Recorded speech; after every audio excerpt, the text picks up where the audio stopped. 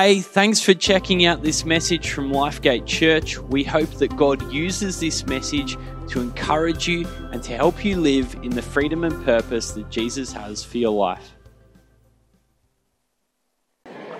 I love that you love talking to each other. I love the buzz in the room.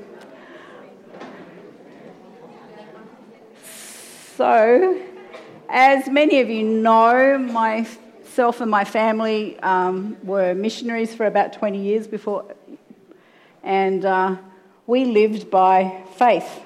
That was the term that was given to the way we lived. I didn't like that term because, do you know what? We all live by faith. Just because we were audacious enough to ask people for money to support what we did and trusted that God would send it and all of that stuff, we live by faith. And in all of that time of travelling around the world, I think we were always able to do everything that we felt like God asked us to do, and we never looked at money first. We always looked at what does God want us to do, and then we trusted that He would provide what we needed to do, what He'd asked us to do. And our experience was that He did that faithfully. We had times when it was tough, but I don't remember those times. I just remember all the times that God got us and enabled us to do some amazing things for Him. But we all live by faith, because if you have, a regular job with a salary, you're trusting that your company is going to stay in business and keep employing you. You can't control that. If you have your own business, then you're trusting that people are going to want to buy your services or your product or whatever it is that your company is doing, and you can't force people to come and buy. You can entice them, you can market well, can't you, Sam? You can do all kinds of things, but at the end of the day, you can't force them to sign on the dotted line for that monthly subscription. You're trusting that your business is going to keep on coming. We all live by faith. Some of us just aren't consciously aware of that. But even if you're on a salary, you've got to trust that God's going to give you enough and enable that salary to cover all of the things that you need it to do, plus hopefully be a blessing and generous in the process. We all live by faith. And we all do that.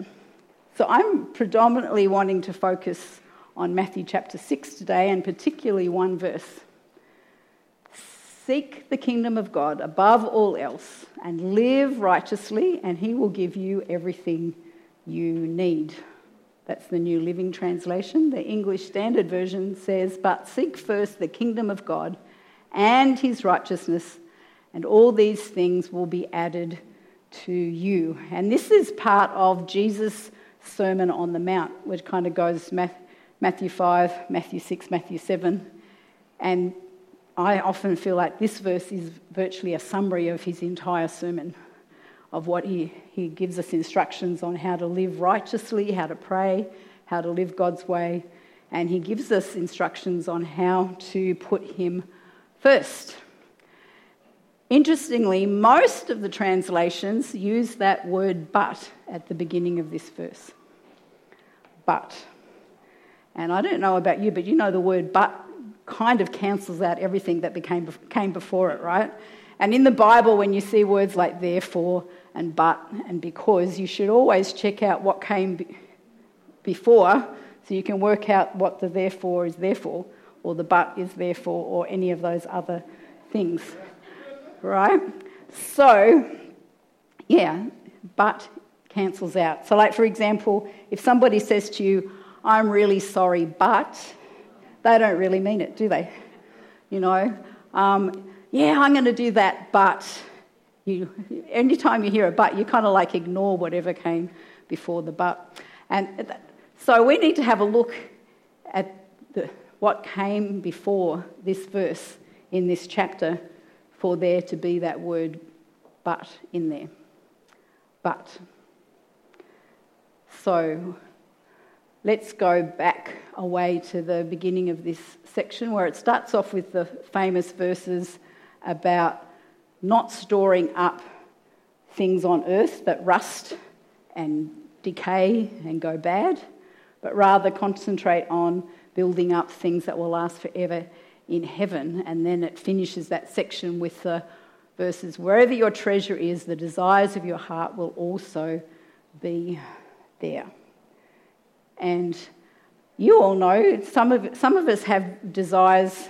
We seek God first, but you can often tell what other people are interested or passionate about by what they spend their money on, right?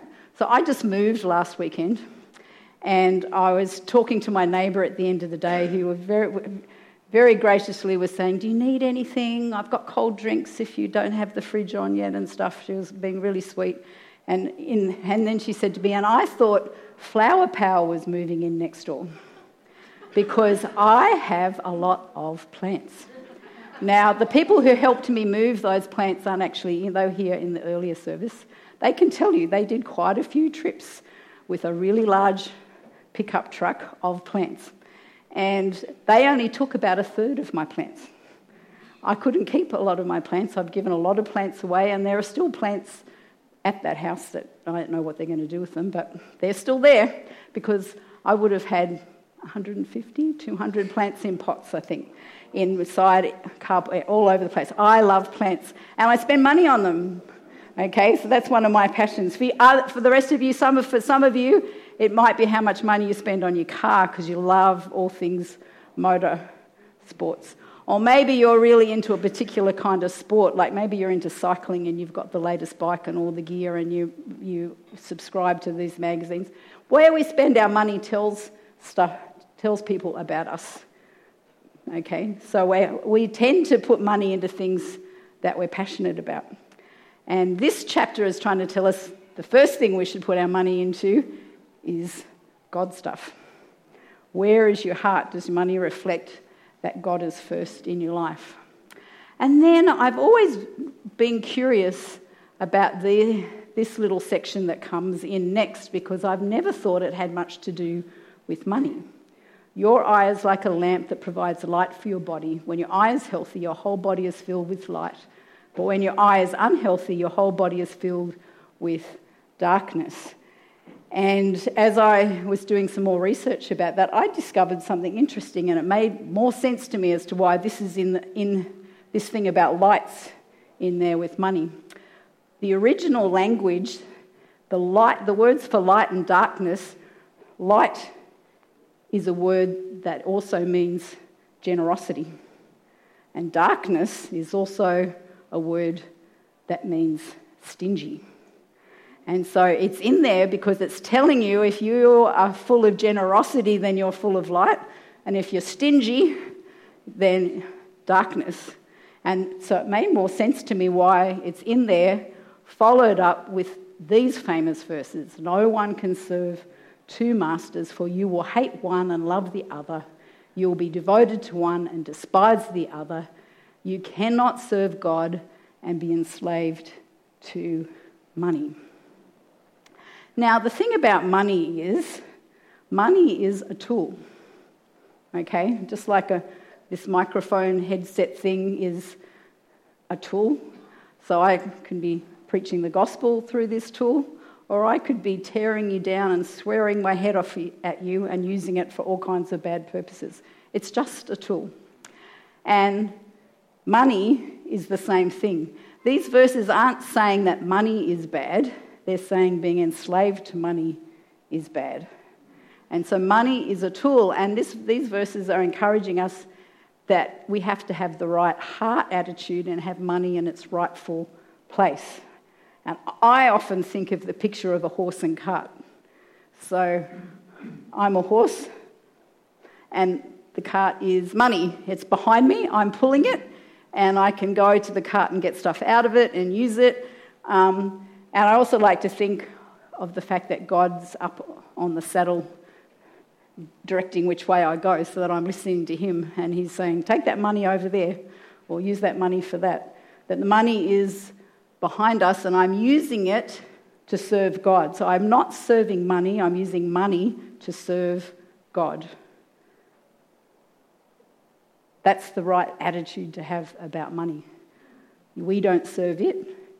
It helps us serve God. It doesn't serve us either. It's to help us serve God. That's the rightful place of money. Continues on in chapter 6 after this, saying, that's why I tell you not to worry about your everyday life, whether you have enough food and drink or enough clothes to wear. Isn't life more than food and your body more than clothing? Yeah, it is. Keeps going. Look at the birds. They don't plant or harvest or store food in barns, for your heavenly Father feeds them. And aren't you far more valuable to him than they are? Can all your worries add a single moment to your life? Worrying about stuff doesn't make things happen. So I don't know about you, but worry never helps anything except make you anxious, upset, uptight, lose sleep, and cause you health problems. Worry does not change anything. But I was reflecting on these verses about birds at one point in my life. So it was at a time when we were working with Youth with a Mission. My oldest son, Josh, was 2. I didn't have the girls yet. We were at a Youth with a Mission meeting out in a house at Mount Druitt, and Josh was mucking up, a bit like Isla and Esther are at the moment, and I had to take him out the back, and they had a trampoline, and he's jumping on the trampoline. And I was contemplating these verses because I imagine, because I never remember, as I said, the financial difficulties, but we must have been a bit tight financially, and I was trying to work out how we were going to do what we needed to do at that time, and I was reflecting on these verses and watching birds, because in this backyard there are all these little sparrows jumping around from tree to tree and branch and through the hedges and everything. And I'm thinking, okay, God's feeding these birds, but these birds are not sitting still. They're not sitting on a branch waiting for a grub to crawl up to them so they can eat it. They're not on the ground waiting for the seeds to fall out of the tree so they can eat it. They're not just sitting around doing nothing. They're believing that the food is going to be there and that if they go looking for it, they will find it. And I really felt like God spoke to me and said, it's a partnership between you and I. You don't just sit around doing nothing. You do what I ask you to do, and I'll do what I need to do and provide what you need. And so it's a partnership. And God does provide, and I've had experiences where it does feel like the money just fell out of a tree and landed in my pocket. But most of the time, I've had to cooperate with God and see where his provision comes from, because you don't know. And often I've got to the point where when a challenge comes along, I actually can get a bit excited because I'm like, okay, God, what are you going to do this time? Because I've tested him over and over again, and I'm always excited. He always comes up with a wild card and does something that I don't expect often, because he's an amazing God. So it's a partnership. We don't just sit around waiting for the money to drop into our laps. We have to work hard, have integrity in all the things that we do, whether we're volunteering or working. We have a partnership with God. After that, those verses, it has the verses about the lilies of the field and how beautifully well they're dressed. I've skipped those ones for time. So don't worry about these things, saying, what will we eat? What will we drink? What will we wear? These things dominate the thoughts of unbelievers, but your heavenly Father already knows all your needs. And then comes the verse, seek the kingdom of God above all else and live righteously, and he will give you everything you need. Or in the other verses, but. So the but is all of those things beforehand. Don't store up stuff here that's going to get destroyed. Seek the kingdom. Look at what's going to last in heaven. What's going to last in heaven? People. People are what's going to make it to heaven. So invest time, resources and money in people, because they can come to heaven with you. Your flashy car and your house and all those things are going to stay right here. In fact, they're probably just going to get bulldozed into the ground or incinerated when the world's consumed by fire at the end. People aren't, though. People can come with you if they come to Jesus. So that's where we should be putting our money. Live righteously. But I just want to focus for a moment on that word seek. Because seek, again, implies activeness, partnership. The dictionary, some of the ways the dictionary says to seek is to go in search of, to try and discover, to try to acquire or gain, or make an attempt. It's saying, have a go, try, aim at something, move, go the way towards the kingdom of God. Do your best to go there. It doesn't say you have to reach it, that you have to be perfect or you have to get to a certain thing. It just says seek, have a go, look and do your best at putting God first and his kingdom and the things that he's concerned about first, and do your best to live his way. Because, right, it's active and continuous. For me, it has the idea of a quest or an adventure. It's not boring or tiresome or an obligation. It's actually fun. I have loved seeking the kingdom of God. And I often liken it to a bit like, an Indiana Jones movie, if you're into those. That's kind of showing my generation. I don't know, somebody could tell me what the modern day equivalent of an Indiana Jones movie is, a Marvel thing or something probably. But, Indiana Jones, he always seems to get a rope just at the right time to jump over the boulder to cross the river to escape the snakes. There's always snakes in the Indiana Jones movies. He gets there and just in time. And it's like that with God. God's like, have a go, and I'm going to send you the rope at the right time. And there's going to be a bridge. You'll suddenly find a bridge to get across that thing. When you walk through the waters, you'll not be drowned. When you pass through the fire, you'll not be burnt. Seeking the kingdom of God is an adventure. Not easy, because you might have to do some daring things and take some risks. But it is an adventure. It's not boring. Following and pursuing the kingdom of God is not a boring life. It's a wonderful, amazing life. Now, I love the summary of all of this provided by the translation of this verse in the Message. So let's read Matthew 6:33 in the Message. If God gives such attention to the appearance of wildflowers, most of which are never even seen, don't you think he'll attend to you, take pride in you, do his best for you? What I'm trying to do here is to get you to relax, to not be so preoccupied with getting, so you can respond to God's giving. People who don't know God and the way he works fuss over these things, but you know both God and how he works. Steep your life in God reality, God initiative, God provisions. Don't worry about missing out. You'll find all your everyday human concerns will be met. What a great summary of most of what I've been trying to say. And it's interesting, right after that, the chapter finishes with, so don't worry about tomorrow, for tomorrow will bring its own worries. Today's trouble is enough for today. Echoing back to at the beginning, before all of this passage, Jesus has taught his disciples to pray using the pattern of the Lord's Prayer. And one of the things we're asked to pray for in the Lord's Prayer is, give us today our daily bread. We're not asked, in that prayer he doesn't say pray for, a huge investment portfolio, but it's good to have an investment portfolio, not bad, but he doesn't pray for, that's not what he says to pray for. He says to pray for your daily needs. And that's why we don't have to worry about tomorrow, because he's going to take care of today. And when we get to tomorrow, he'll take care of that day, and the next day, and the next day. So, this is all about our heart attitude towards money.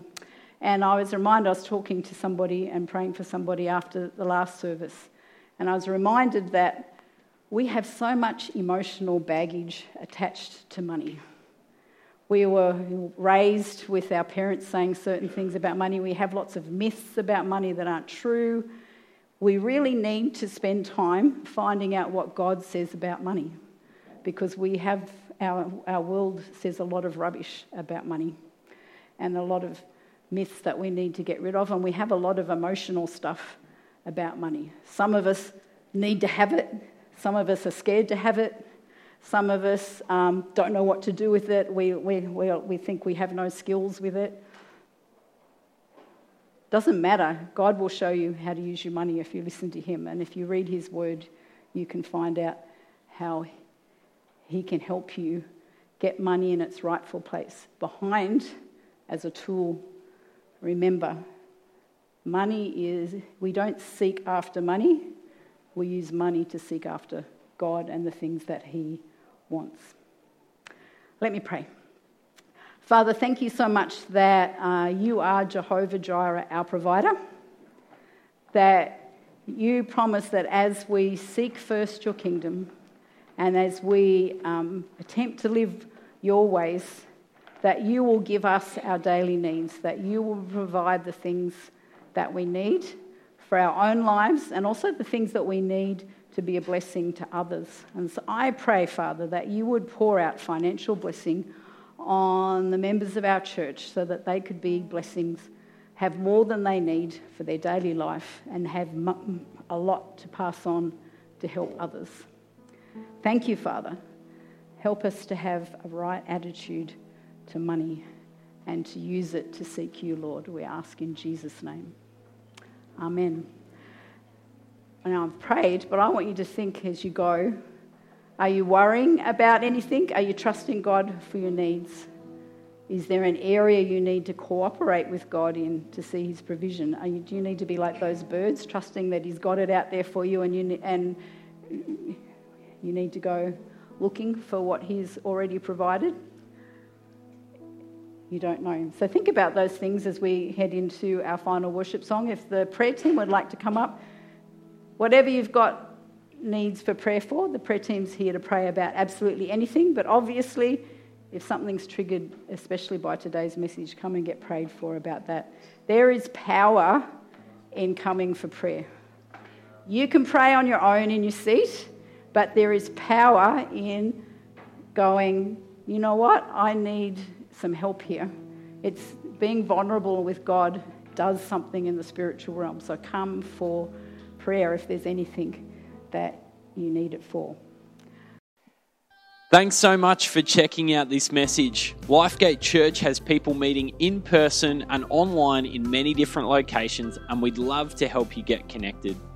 My name's Andrew and I lead our online team here at Lifegate Church, and it's our job to do exactly that.